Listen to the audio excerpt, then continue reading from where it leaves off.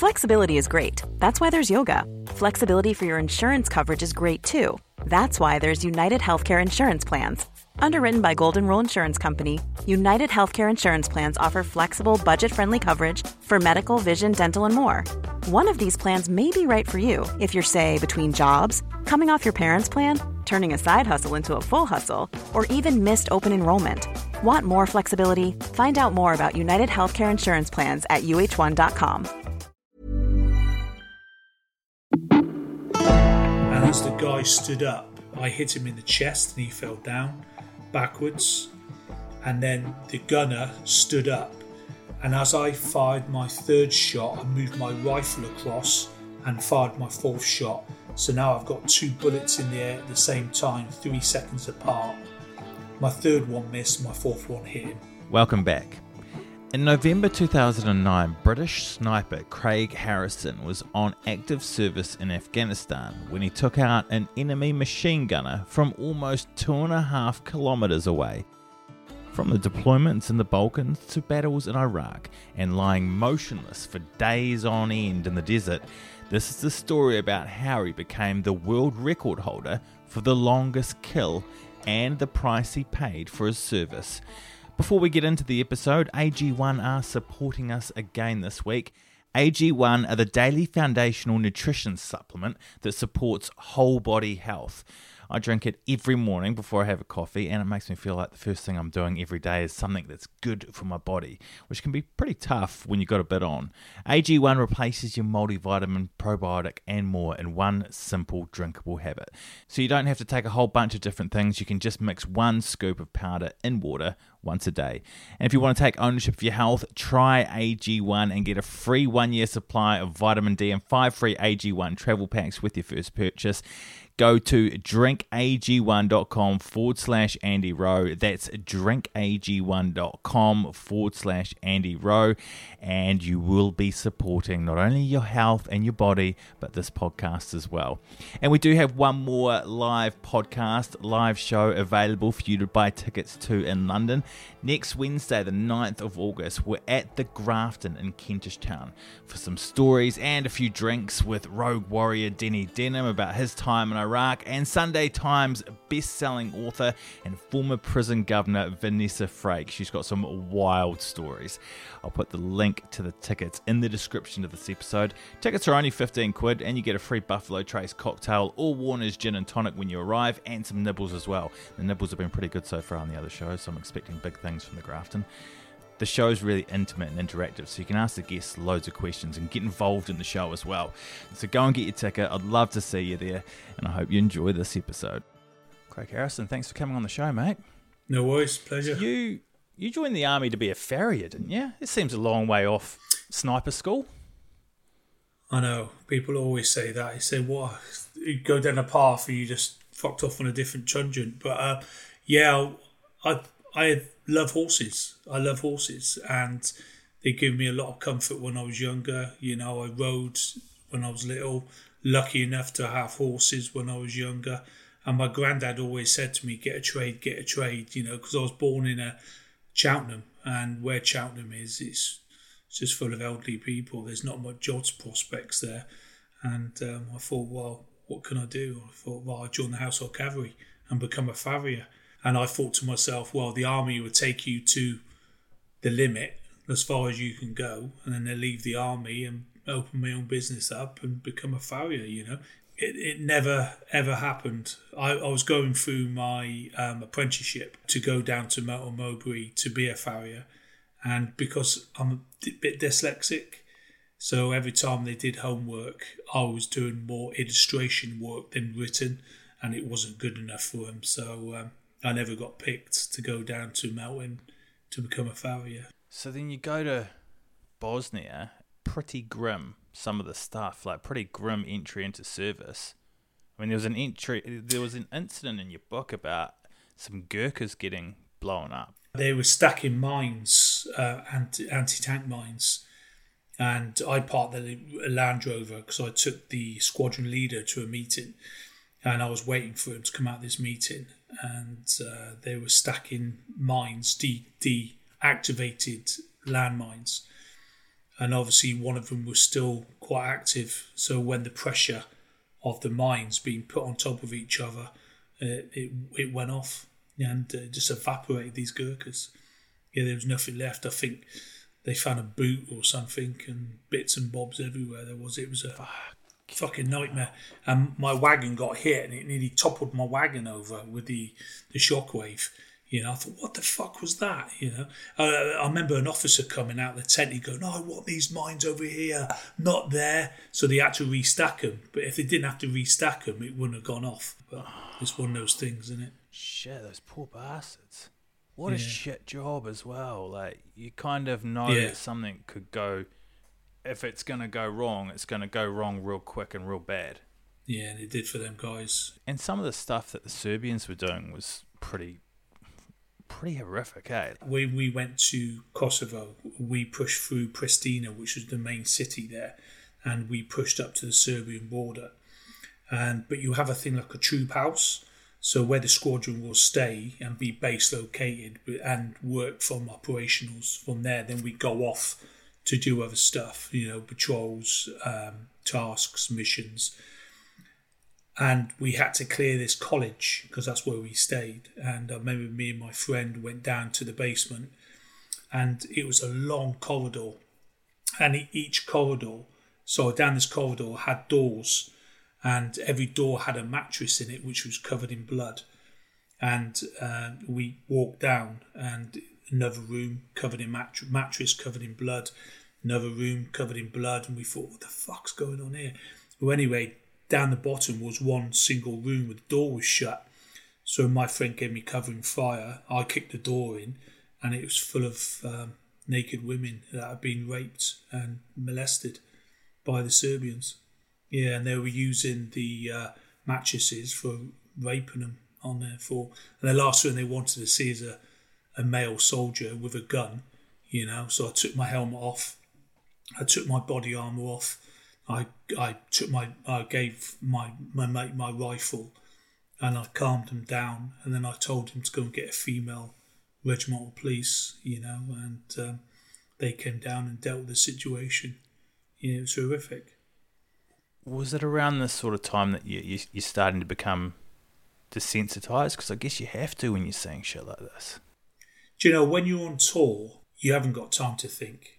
It's not full-on fighting. You do have downtime, and you need to occupy yourself on that downtime by reading, doing stuff, fitness and other stuff like that to occupy yourself. But no, you don't really have time to think about what you've done or what you've seen at all. I think it's when you come off tour, things slow down. That's when you start thinking about your actions, or you start thinking about what you've seen. You get your true cost of war from your side of it. Yeah. Those girls, they were being discarded as well, and their bodies were getting burnt and things, weren't they? Where the college was, there was a road just outside. It went up a hill, and on top of this hill was like a little compound, and they were cutting their heads off, burning the bodies, and letting the dogs play with the heads and putting bets on what dog would beat what dog up over a head. It was really horrific stuff, you know, digging mass graves up and, you know, what they've dug. It was pretty nasty stuff that we saw. Did you dig up some mass graves? Yeah, we did, yeah. It was weird because we were fighting troops, and we was only meant to stay there for 3 months and then get pulled out, and then peacekeeping troops would come in and do the Hearts of Mines. But it never happened like that because they were short of men, so fighting troops became Hearts of Mine troops. So John up the road, who's been shooting at you for the last 3 months, and you're now giving him a football and coloured crayons. You know, it's just weird how the whole situation works, really. So John up the road, that was a soldier, decides that he's no longer a soldier that you were fighting against. You have to win his heart and mind. And in the back of your head, in the back of your mind, you're thinking, this could have been the guy that was looking after those girls. Yeah, for sure. Without a doubt. That is a hard thing to process. It is. But you're there to do a job, and you need to swallow it a bit, you know, and just crack on and do it. And, you know, we were going into villages in Kosovo, and they were just full of women. because all the males have been shot. And you can see where the Serbians have shot all the males against this wall, from little children up to elderly men, fighting age. They've all been shot. So these villages were just full of women with no males in at all. Wow. That's a heavy introduction into combat. So when you go to Iraq, that's when you first start thinking about maybe going into sniper school, becoming a sniper. You had a kind of a meeting in there, was it in a stadium? Yeah. We went to, when we left Kuwait over to Iraq, we're fighting all our way, and the Americans went to Baghdad and the English troops went to a major city called Al Amara, and we had to fight our way in there. And then we stayed in a football stadium, massive football stadium was, and we made that a base location, and we fortified it. And I remember going for a walk one day, and I went up these steps and I walked around the top of the stadium, and they had snipers positioned around the top of the stadium.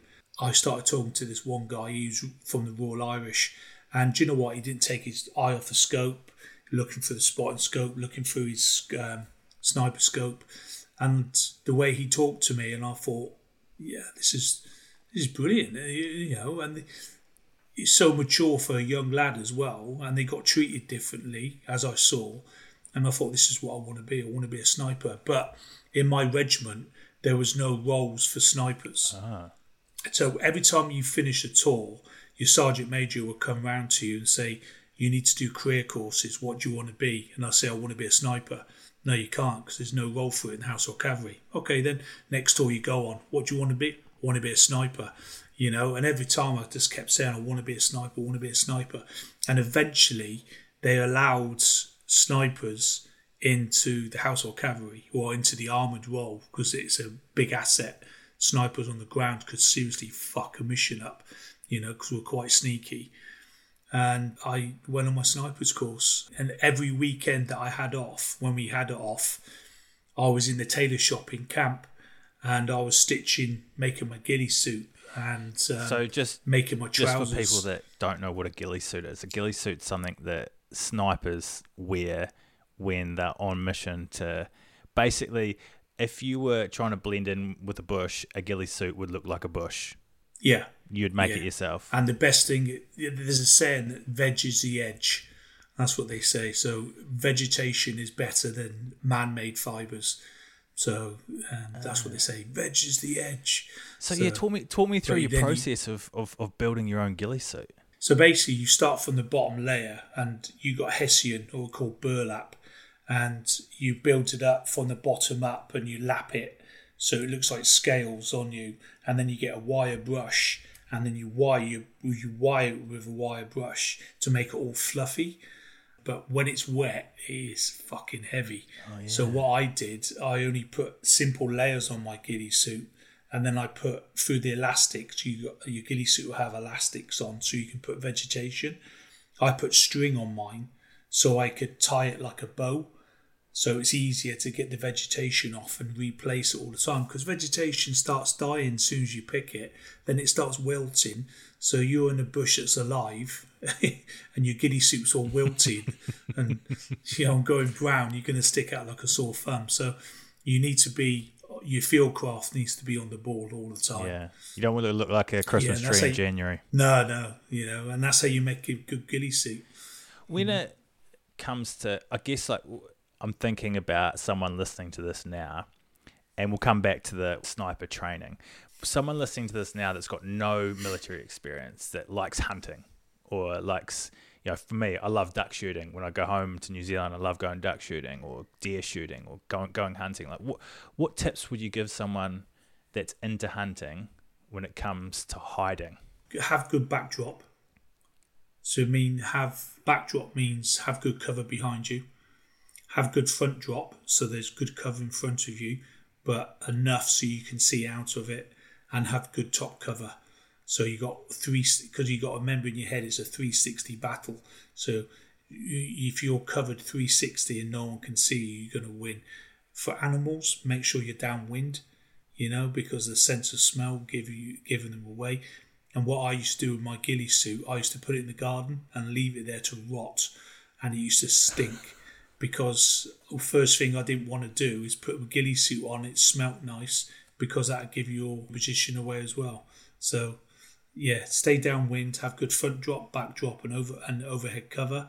Make sure that you can see out the front of your front drop, and make sure that your ghillie suit smells and doesn't smell of like yourself and stuff like that.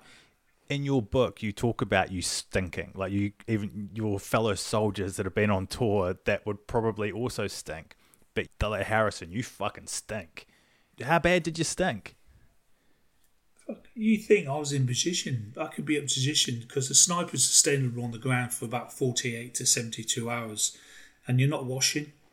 You know, you're in the desert, you're sweating, so and you end up peeing yourself. So yeah, you end up smelling. And yeah, I smelt, and my ghillie suit smelt and everything, because last thing I don't want is to be found. And last thing I don't want is, because I remember training as a sniper, and I remember being in a bush, and I was looking down at this makeshift base, and there were soldiers in this makeshift base, and they were cleaning their teeth. And because I stunk so much, I could really smell the mint, really smell the toothpaste. There must have been about a good 50 yards away, and I could really smell their toothpaste as they were cleaning their teeth. And in my head, that's a prime example that you need to smell. You need to, and then when you go back to camp, you sort of hygiene out. You wash yourself, you clean yourself, and you have a shave, and you crack on. I bet that feels amazing. Mission. Yeah, it does, without a doubt. And that's what you used to look forward to, getting back, having a shower. Until somebody says the showers are broke, you're like, fuck. Even just taking a piss standing up would be nice. Yeah, it would do, yeah, and a shit. Oh, yeah. Did you have to do that when you're in your ghillie suit? Yeah, you roll over and shit in a little Tupperware tub. You either get your number 2 to wipe your ass for you. Really? Or you do it yourself. Yeah. So the guy there spotting with you would wipe your ass for you? Yeah, you become quite close as a unit, You get to know your habits, you get to know his. So you got to like each other. Because if he's got annoying habits, you're there forever with him in the bush. He's going to annoy the fuck out of you. So, how do you train to... Was there exercises that trained you to lie still? Or were there things... Yeah. What I used to do, I used to put a 10p piece or 50p on the end of my barrel, right at the end. And then I used to practice opening the bolt, shutting it, closing it, flipping it open and back out. So if the 50p fell off, that means I'm going too quick. So I put the 50p back on. And what I used to do was to put a laptop down the bottom of the corridor and put a film on. And I used to look through my scope and just watch a film for about an hour and a half to 2 hours, just lay there on the ground. Yeah, smart. So I've got something I'm looking at, and I can hear it because I've got Bluetooth in, so I can hear the film, but I'm just there practicing opening the bolt, closing the bolt as slow as I can. And it's pretty good with the film as well, because you can put your crosshairs on the actors as well. During your training, you mentioned blending in before. There was an exercise where you're given 15 minutes to go and blend into a gorse bush, wasn't there, or something like that? Yeah, what it is your last exercise, because you get badge test. Now, Andy, I can take you in the bush and shoot a rifle. Easy. Sniper rifles, learning the scope, learning your positions. I could probably teach you long range shooting in half a day, and you'll be hitting a target from nearly 2k's away. Not a problem. Yeah. The hardest bit is being a sneaky bastard and being a sniper. And that's the camouflage and concealment, that's the navigation, that's the crawling on your belly. Not being seen is the hardest bit. And I remember my last stalk of my badge tests, we had 2 hours to get into position, and you had to wait up to 36 hours. Now, that target could pop up in half an hour you've been in position, or it could happen 14 hours, or you could be sat there for 36 hours and it'll pop up. So you had to be awake for 36 hours and looking for your scope, scanning the arcs. Now, this bit of paper will come up, and it's no bigger than A5, and it'll have a letter on it, and you'll have to tell the instructor what letter it was. So, and it would only be up for 5 seconds. So if you drift off, in your headsets, you would hear 1, 2, 3, 4, 5, target down. And you're like, fuck, I didn't even see it. And you failed. Would they tell you that the target was up? Yeah, they tell you target's up. You'd have 5 seconds. Yeah. So. And you have 5 seconds to spot it. And it could be anywhere in front of you. During World War II, the Germans, when they were doing the Blitzkrieg thing, they were on the Pervitin, which is like straight meth, right? Well, did you guys have anything to keep you awake for 36 hours? No, nothing at all. Just training. Just had to keep you, just training. Yeah, they call it dry training, and it's a perishable art. More you do it, better you'll get at it. When I first left the army with PTSD, I had trouble sleeping, but I had trouble sleeping anyway because I was used to being awake for long periods of time. I guess you're training your body to stay awake. How do you blend into urban environments? Same, exactly the same. You would get a boiler suit and you would paint it brick colours to whatever your environment you're going in. So if I was going into a housing estate and it was a brand new housing estate and all the bricks were like orange, I would spray my ghillie suit orange so I can blend in. So it's all about blending in. It's all about changing the cam. And my backpack would always have an urban ghillie suit in it. So if I was going for a field and then my target went into an urban situation, I can just change my ghillie suit over to an urban situation. Fuck, I'd hate to have you hunting me. Jesus. And what I did, I had some combats, and what I took them to the tailor shop and I asked them, could you put another shirt inside this shirt to make it bigger and the trousers bigger? So when I laid on the ground, I looked like a flat object. I didn't look like a sniper. I just looked like a bit of the ground. What about wind direction and wind strength? Like how do you judge that? Are you looking for cues that are on the ground where your target is, or is there some sort of math in behind it? Yep. So you'll have your rifle and your barrel goes right.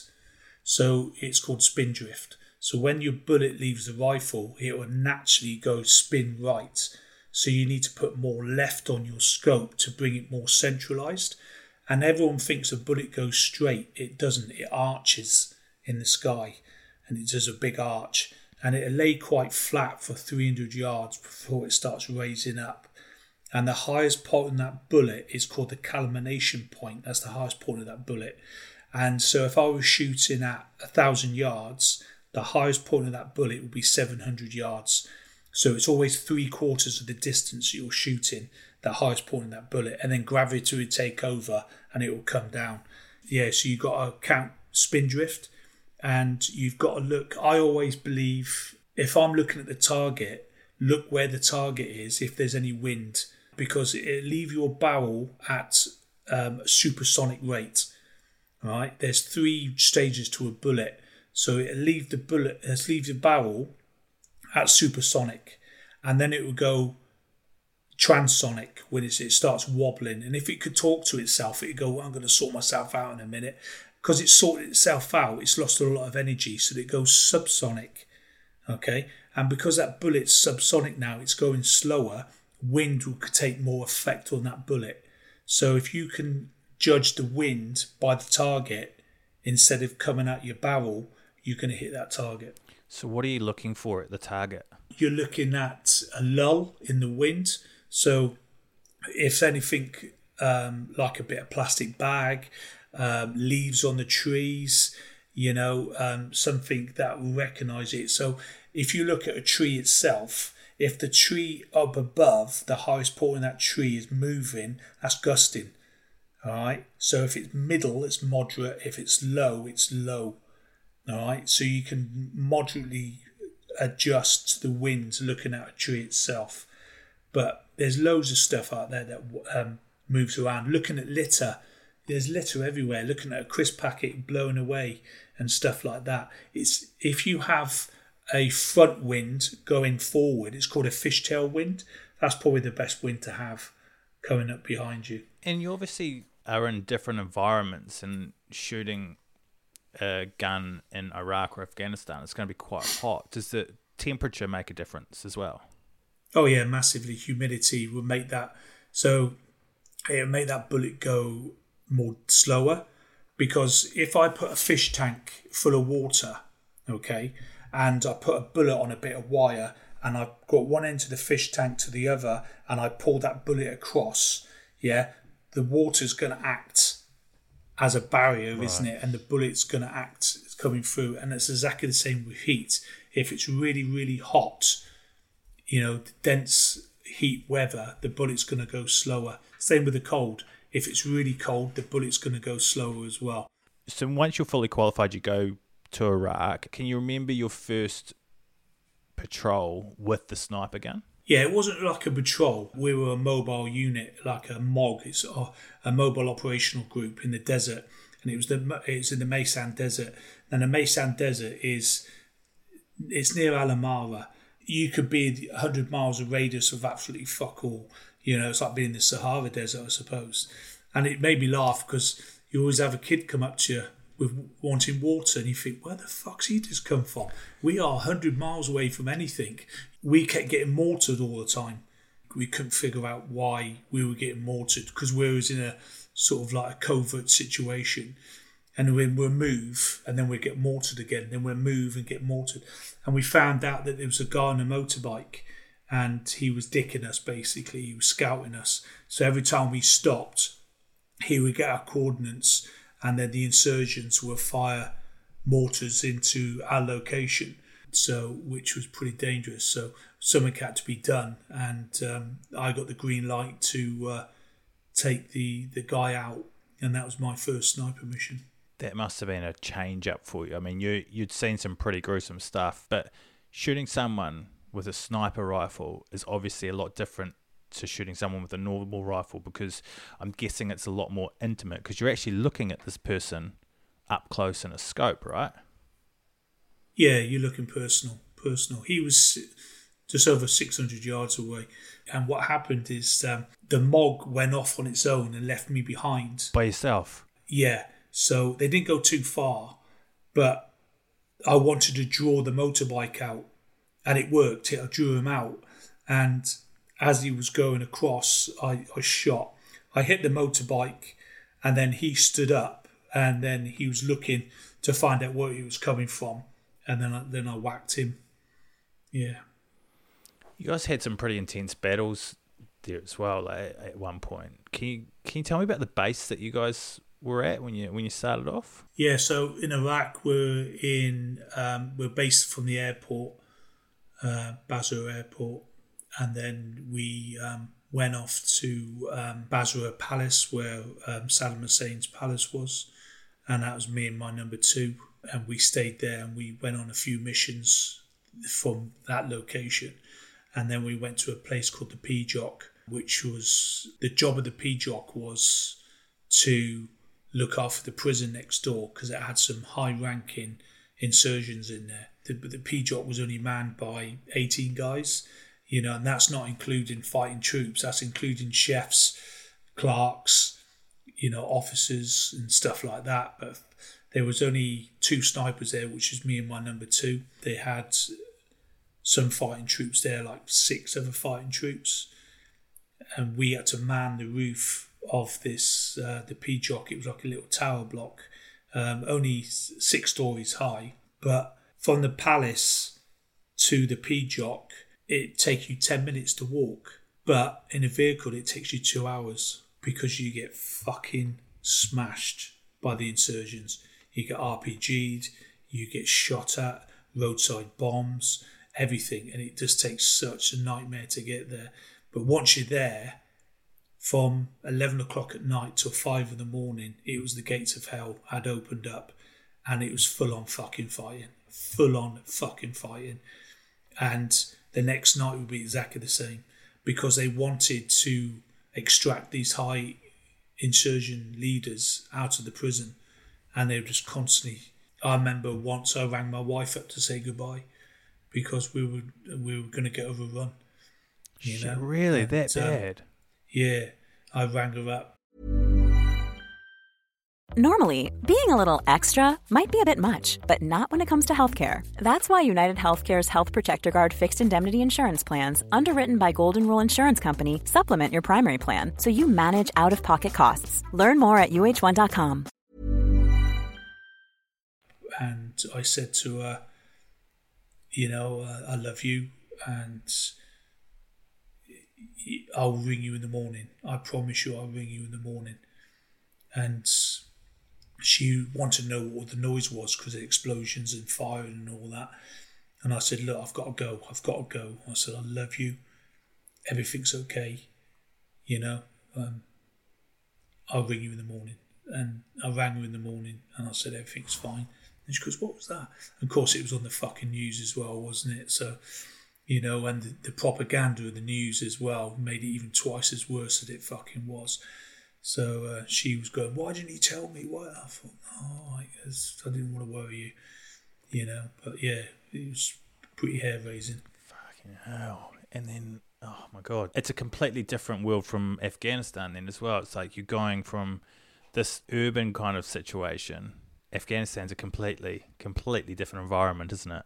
Yeah, completely. The weather's the same. The sound's the same. But yeah, completely different. Can you remember your first mission there? Gosh, so many. I remember the last mission I ever done. I had to look at an IED layer. He was an IED maker. And he was going through the compound.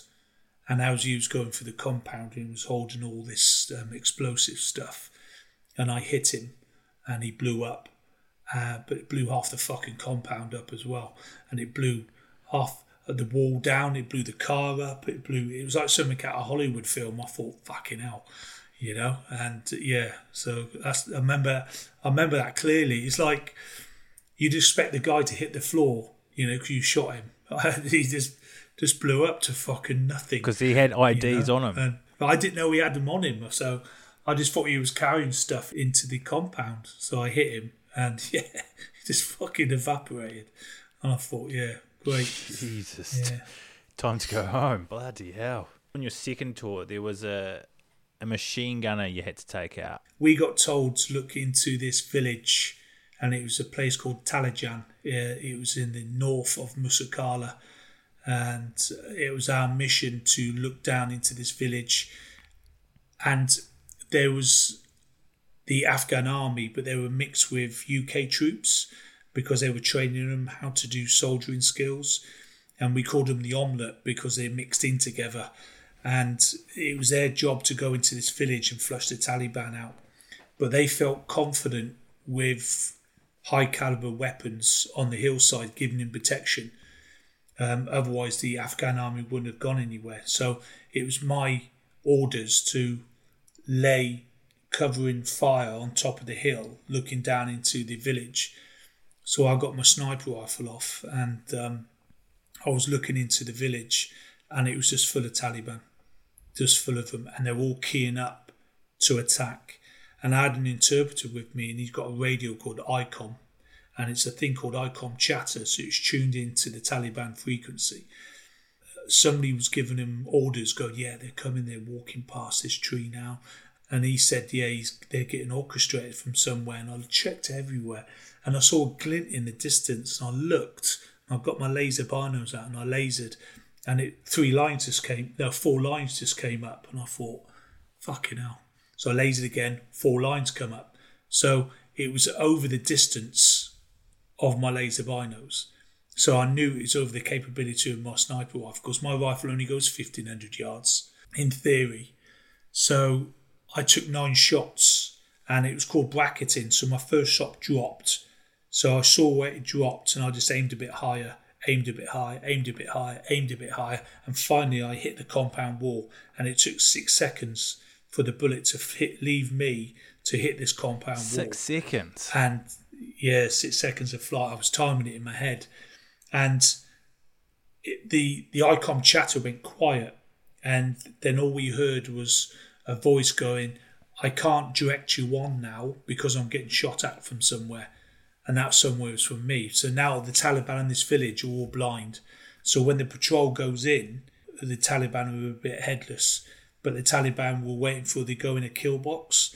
Now, kill box is a place on a battlefield where there's no cover, there's nowhere to run, and it's a perfect opportunity for the enemy to do mass destruction, mass casualties. And they were trying to get the patrol, the omelette soldiers, your allies, the guys, the Brits and the Afghans, to go into this kill zone. Which they did. And hell just opened up, fire, gunfires, they were taking casualties. So what I'd done, I told the 3 vehicles that I had, leaving my vehicle on top of the hillside, to go down into the kill box and act as a buffer between the patrol and the village. And my lads were just putting loads of covering fire down, giving enough time for the patrol to get all their wounded out and stuff like that, and get into some cover. But on my right side, my spotter spotted somebody, and I looked and I thought, he was worried about him, because I was worried about getting flanked, because as a sniper you only fire 1 to 3 shots max, and then you got to move position. I've been there all morning shooting. You shot like 9 shots in a row. It doesn't take long. Yeah, so it doesn't take long for them to go, he's over there. So I looked for my scope, and he was like 675 yards away, I remember it, and I thought, is he a marker? And I saw a weapon on him, so I opened fire and I shot him. He fell down, and he wasn't a marker. He had knocked the head off an irrigation pump, and it flooded all the irrigation field where my vehicles were. So my vehicles are now stuck in the mud, wheels spinning, and they can't get out of this kill box. Jesus. I was taking targets out in the village and everything like that. And then the battle, you had a lull in the battle, and it went really, you could hear a pin drop. All I heard was do, and I thought, where the fuck's that coming from? And I looked at my lads on the wagons, and I saw the water around them was getting sprayed, and I thought, fucking hell, they're getting shot at from somewhere, and it's an automatic weapon as well. And I looked everywhere where I'd engage people, and I couldn't find anything. The only place I didn't check is where I shot in the morning. So I looked up, and there were 2 people there with a PKM belt-fed machine gun. So I knew where I was shooting because I shot my 9 shots there in the morning. So I did my first shot, I missed. I did my second shot, and as the guy stood up, I hit him in the chest and he fell down backwards. And then the gunner stood up, and as I fired my 3rd shot, I moved my rifle across and fired my 4th shot. So now I've got 2 bullets in the air at the same time, 3 seconds apart. My 3rd one missed, my 4th one hit him. And the only reason I knew why I hit him, because of the distance, is because we had to retrieve the weapon system instead of it going back into enemy hands. But the weapon system had gone, and it was just the bodies on the floor. And an Apache helicopter came up next to me, and I pointed where we were getting engaged from, and he lasered it, and he fingered to me in the thing 2,475 yards away. And I went, I didn't know at the time, I just went, yeah, nice one. Okay, job done. Extract my lads out. Let's go home for tea and medals, and look at battle wounded blokes and shot up, but luckily no casualties. And we got back and sit around an open fire and just talk about what went on, and laugh about it. And it's the nervous laugh, innit? It goes, how lucky we were, sort of thing, How do you know that the guy was the guy how do you know it was your bullet that hit him? I was the only one. shooting. The patrol were gone. They were dealing with their casualties. My lads were in cover, so they couldn't engage anyway because the undulating ground, where the machine gunners were facing, they couldn't have opened fire anyway. I just had a perfect view of it. What sort of damage is it? A 338? Is that 338? So is that bigger than a 308? Yeah, it is. Yeah. So if you think of a 308 the size of your little finger, you think of a 338 the size of your thumb. Right. So what sort of damage would that do to someone at that sort of range? So do you remember I said the bullet's got 3 phases? So this bullet's left my rifle at supersonic. It's gone transonic. Now it's gone subsonic, and I think some guys worked it out that it hit the target at 40 miles an hour. So if you were driving a car at 40 miles an hour, you'd see my bullet next to it flying through the air, And if they had body armour on, it would have bounced off them, but they didn't have body armour on. So you got shot in the head when you were out there, didn't you?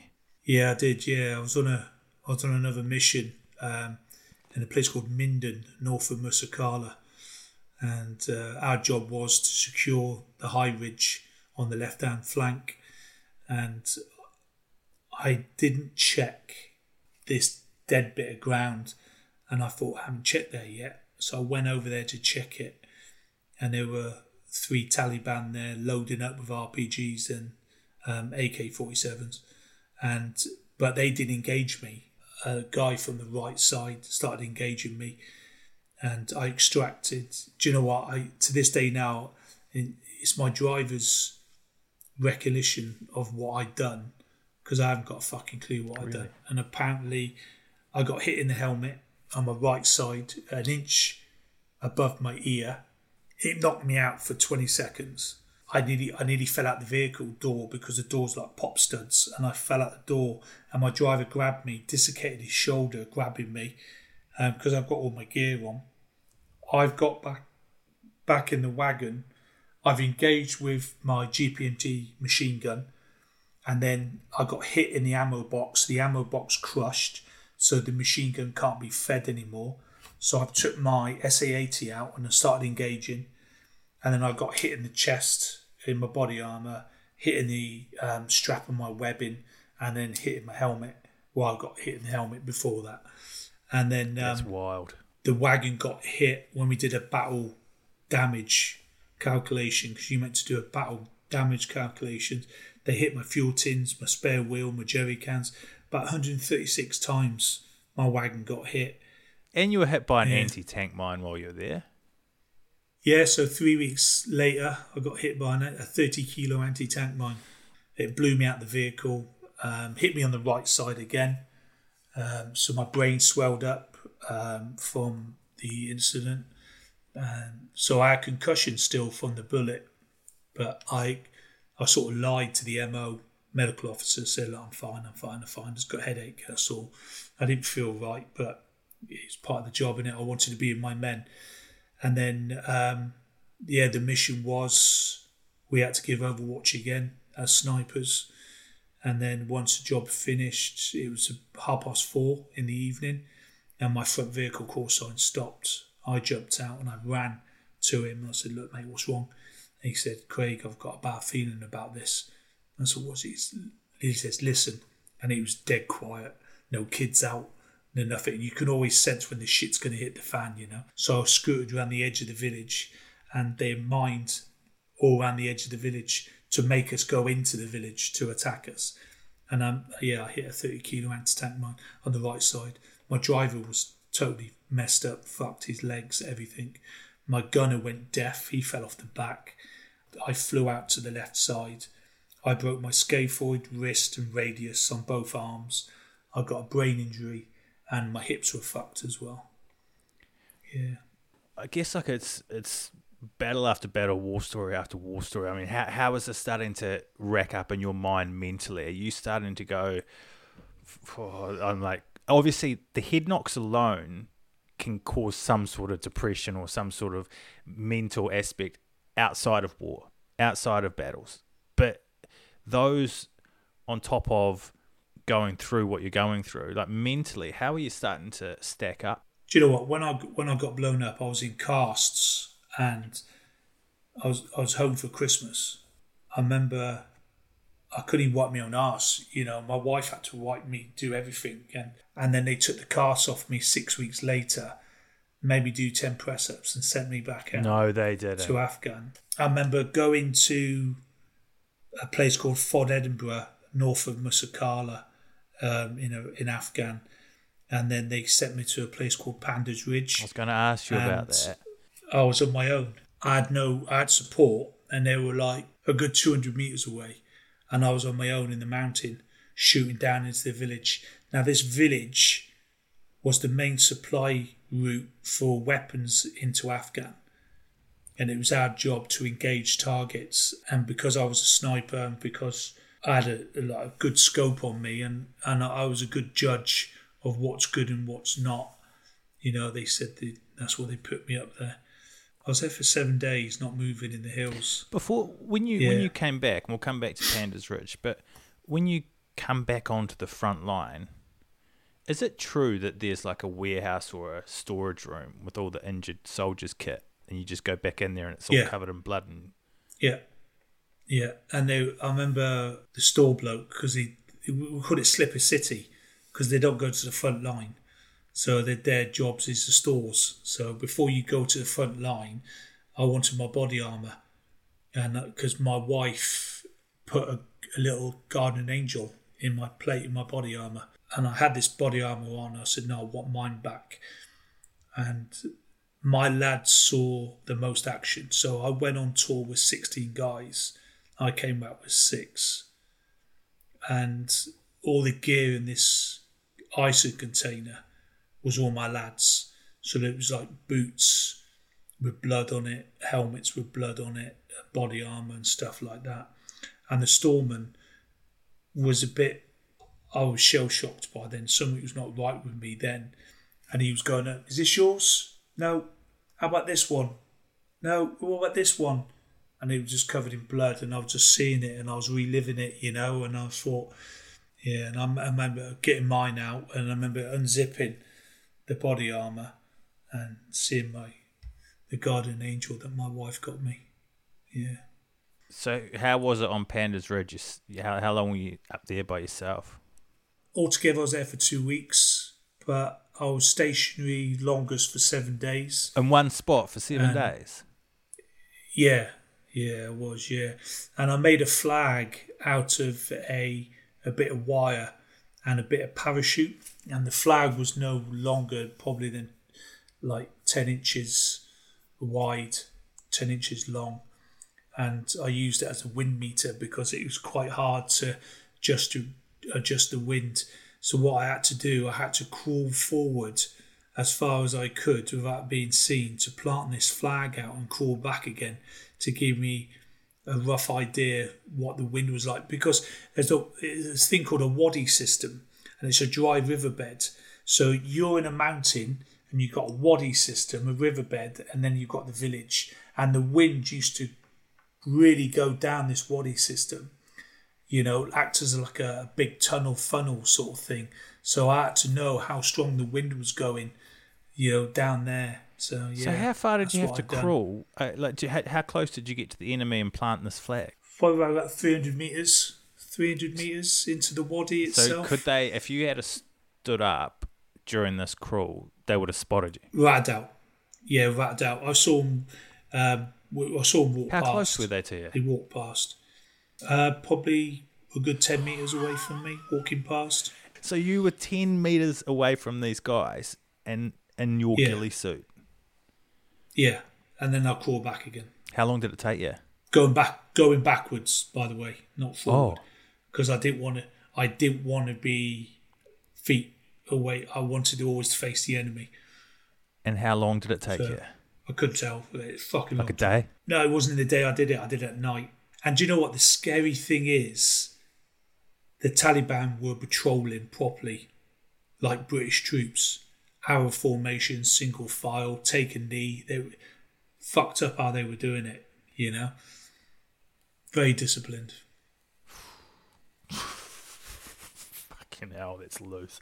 And then so you're up on Pandas Ridge. Like, is much going on? Are you shooting at people once you get back up there, or? Yeah. I am. Yeah, doing my job. I don't want to say too much, but I did my job. What I had to do. And then a certain call sign behind me. I was there for 7 days, and they were looking for me because of the amount of stuff that I'd done.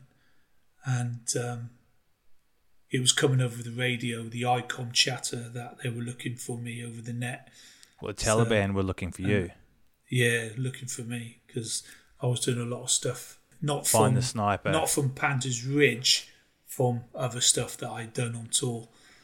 My name was out there. Well, we'll come to that. So you'd come home after Pandas Ridge. Once you come home, the press wants to speak to your troop when you return home, don't they? Yeah. So basically, we have medals parade. The medals parade is a big family event. All the family come. and then media will be there as well, the media people, but they get escorted around by a captain, an officer. And basically, because my lads saw a lot of shit on tour, we had the most battle stories. I kept saying all the time, will this get censored? Will this get censored? You know, and they said, yeah, tell them your story. It would all get censored. It will, everything. I thought, the army's saying that it will be censored. Yeah, right. Yeah. So I said my story first, and then the lads told their story. Yeah, everything went well, and then the media guy said, "You beat Rob Furlong's record, the Canadian sniper." I went, "No," and I wasn't interested. And I went, "No, not really." Just happy to be home, happy to come home because a lot happened on that tour with me. And then went on leave on the Thursday, and on the Sunday we opened the papers, and it was just my face in the papers, in every social media paper, on the internet, everything. My wife's name, my dog's name, my daughter's name, where we lived, where I was born, where I went to school, everything. What regiment I was in. You did. And then, what I did, for the tour. So is that when the Taliban then knew who you were and wanted revenge? So then... so they wanted to... Remember Lee Rigby got beheaded in Woolwich, didn't he? Bless him, by them two guys. It was on the backlash of that as well, and then it released in the paper. They wanted to kidnap a Muslim soldier and also kidnap me. And they found a car in Birmingham lined out in plastic, and the boot was all lined out, ready to... And then my photo was in the car, ready to kidnap me. Yeah. What the fuck? Yeah. But I'm 6'4", 19 stone, and they got to get me in the fucking car first. There he is. Didn't you have to leave the country or something? Didn't the army? Yeah, we left the country. We left the country for start with. We left it for a month. We went to Spain, and then we came back and went to America for 3 years, so everything calms down. And we've been in the country. Back in the country now, 5 years now. So yeah. What were the army like? Didn't they move you into a house and like build you a panic room? And they didn't do that. The police did that. The army did fuck all. Really? The army did absolutely fuck. They couldn't care if I rotted or got kidnapped by the Taliban or anything. They couldn't give a fuck. No, not at all. They hung me out to dry. Yeah. How crushing is that? Because I know people in the army, and they dedicate their lives to it, and it's like a family. How crushing is that for you? Oh, massively. It was always the armory, snipering, marriage. So my wife was always third best. And I fucking seriously regret that now looking back at it. I should have put her first all the time because the army did fuck all. Absolutely nothing. And do you know what? I've been out, 2013 I got out of the army, and March last year I just won my pension case to get an army pension. You won your case, did you say? Yeah, I won my case. What do you mean you won your case? Why'd you have to have a case? Because I was saying that I got traumatic brain injury. I suffer from migraines. I've got PTSD. I've had a double hip replacement, and the pension they gave me was shit, absolutely shit. So I applied. I went to court to get me a better case, and I finally won it. They turned me down twice. Yeah, the judge said, "You seem a very capable young man, Mr. Harrison." I thought, "Oh, really? You're not walking my shoes every fucking day, do you?" You mentioned the PTSD. Like, what is happening? What is happening with you at this point? Like, are you having, like, I don't know what, I've had PTSD before, obviously, and but going on what you hear, you can understand from what you went through that you would have PTSD. Like, there's no questioning it. What is it? What are you doing? Like, what's happening in your head? It's hard. It's hard. I struggle with purpose. I struggle sleeping. I get horrible flashbacks. Sometimes I can taste blood and dust in my mouth from when I got blown up. I don't like crowds. I'm sad. I'm a sad person, and I don't find things funny anymore. And I'm on medication, and the medication makes me feel numb. So if me and you, Andy, went to a tropical island and it was the best thing, the Maldives, and we loved it, you know, me, I was going, yeah, it's all right. You'd be going, it's fucking brilliant. It was all right, because I feel numb to anything, and that's what the medication does to you, makes you feel numb. You know, you can't look forward to anything. And my wife suffers for it as well. I think my wife's got secondary PTSD off me, because I'm sad all the time, because I'm miserable, because I isolate myself and I don't go out or anything. We miss loads of stuff because I just don't want to do it. You know? It's horrible. It's a horrible, horrible thing to have. Yeah, it's horrible. I could have a good day today and I could wake up in the morning and have a serious mental health day. But I still get up. And what does a serious mental health day look like? Have you tried to kill yourself? Yeah. I suffer from suicidal ideation anyway, where I think about it all the time. But yeah, I think about today's the day, Craig. Today's the day, mate. And do you know the reason I haven't done it? Because somebody's got to find me. Somebody's got to find me, and then I've infected them with my misery. You know, and if they do it, they've infected somebody else. It's like a deck of cards in Dominoes. You know, it's a never-ending fucking circle. So I suffer in my own little world because I'm trying to protect other people from finding me. The survival skills the school that you do, can you tell me more about what you do with that? Yeah, basically I've got a wood block down where I live. It's 57 acres of wood. I do everything in that, basic bushcraft. So traps, snares, what are you trapping? Foraging, rabbits, squirrels. We get some, and I've been to fishing. We learn how to do all that. And I do flint knapping to make spears. Do some foraging, do some archery. Everything. It's a jam-packed weekend, and veterans go for free. So because they give so much, and so do the first-time responders, and I'm at the process of turning it into a charity, so no one has to pay to come down. Everyone comes down for free that's suffering with mental health issues. Your mind's a powerful thing, Andy. Your mind's a powerful thing, and sometimes the shit overtakes the good. So when people say, you've got a purpose, Craig, the survival school, people are talking to, but the shit overtakes sometimes. Well, you've loaded up your head with shit experiences. Yeah. Are there charities that help veterans now that you'd recommend people listening to this should donate to or should look into? The only charity that I would do is the Veterans Lottery. It's the only charity that I would donate money to, or sign up, £10 a month, get a lottery card, and you can win up to 50 grand a month. They help the homeless veterans. They help a lot of things, and they give a lot of money to small charities that are starting. Where can people find out more about you? And I've got a web page. It's the www.Maverick Survival School. Just put that into Google and it'll pop up.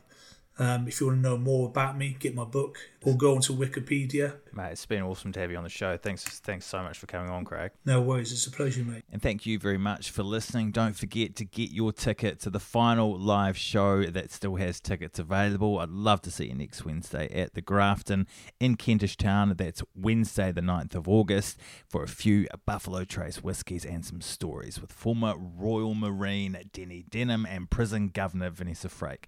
Both of them have got some outrageous stories. Super interactive. Get to ask loads of questions. Super intimate, small venue. So come along. Be great to see you. The link to the shows are in the description to this episode.